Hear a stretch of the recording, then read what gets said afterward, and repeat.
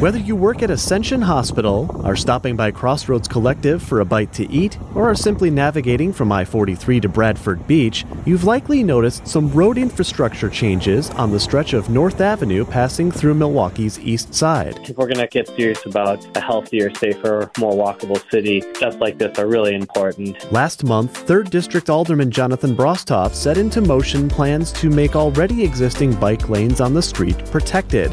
After weeks of work repainting city street lines and installing both concrete planters and plastic delineators, the stretch of bike lanes between the Milwaukee River and Prospect Avenue, as well as Prospect from north to the Maryland Montessori School, is now separated from the main road. Brostoff tells me the early feedback he's received on the project has been overwhelmingly positive. We've had people reach out from the immediate area, people who work and travel there, and people who just come in over the weekends, and overwhelmingly been positive with some exceptions. The idea of protected bike lanes is not a new one in the city. In a survey conducted by the Path to Platinum Initiative in fall of 2016, 88% of respondents overwhelmingly desired biking improvements with more separation from motor vehicles. Kilbourne Avenue downtown between Water Street and Jackson has them, and the ongoing redesign of Walnut Street west of 17th is incorporating them as well. Each project, Brostoff says, is one way the city is fighting against the epidemic of reckless driving.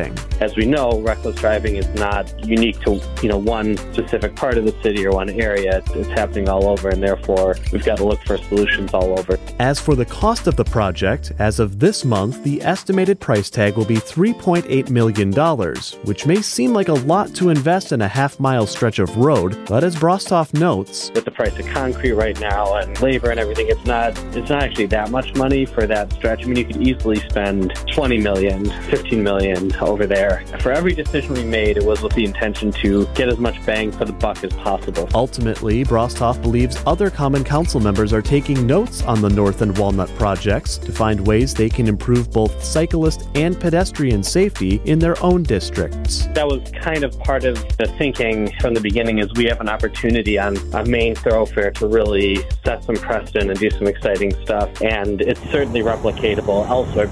Adam Roberts, WTMJ News.